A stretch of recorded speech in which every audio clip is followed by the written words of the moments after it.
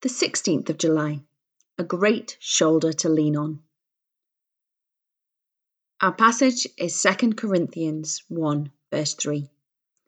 Blessed be the God and Father of our Lord Jesus Christ, the Father of mercies and the God of all comfort.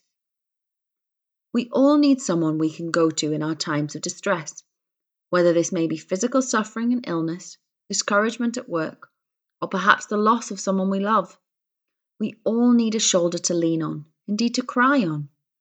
We need someone we can trust, someone who cares for us, who will comfort and encourage us in those dark times. Paul had to contend with more problems than most of us will ever face, and he knew the value of trusted friends who could share his burdens. He knew one friend above all others who cared, comforted, and encouraged him.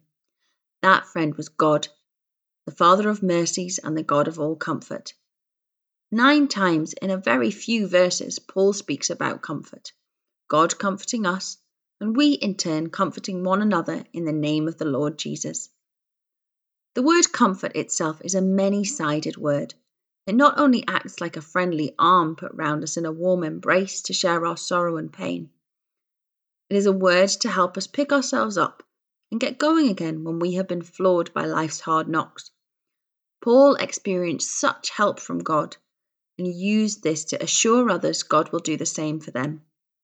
And now he is urging us both to put our trust in God when we are feeling low, and then to share the good Lord's comfort and encouragement with our friends. And a prayer. Thank you, Lord, that you are the God of all comfort. Amen.